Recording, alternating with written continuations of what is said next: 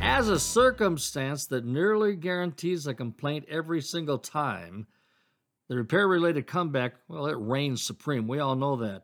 I mean, make no mistake, the comeback represents a significant risk to customer retention.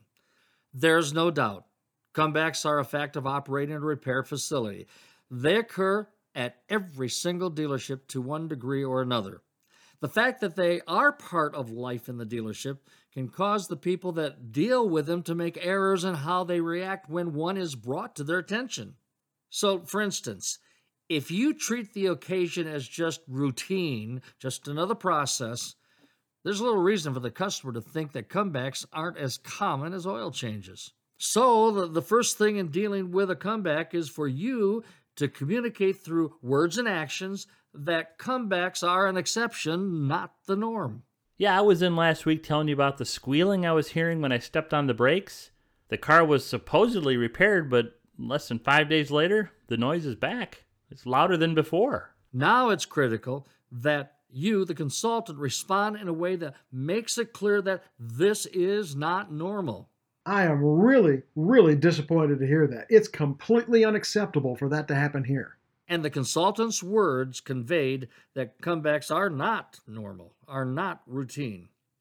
Now, he can go on and needs to go on to alleviate any kind of unexpressed concern his customer has about the problem. And I'm going to take complete responsibility for correcting this problem start to finish. Beautiful. Every customer with a problem is in search of a service provider who is willing to accept responsibility for solving it. Let me say that one more time because this is really, really important. Every single one of our customers with a problem is in search of a service provider, a service consultant, a dealership who is willing to accept responsibility and then solve that problem. So now it's time to deal with the problem, and it's critical that you choose not to put the customer through that very same process that caused the problem in the first place. So how would you handle that? We're going to get the vehicle back to the technician. We're going to get our shop foreman involved as well.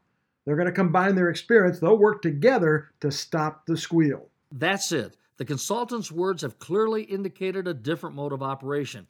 He took responsibility, gave his assurance that he would stick with the problem through its resolution, and he responded with urgency. Look, dealing with comebacks in this way, I promise you, will help you turn a problem into a retention opportunity.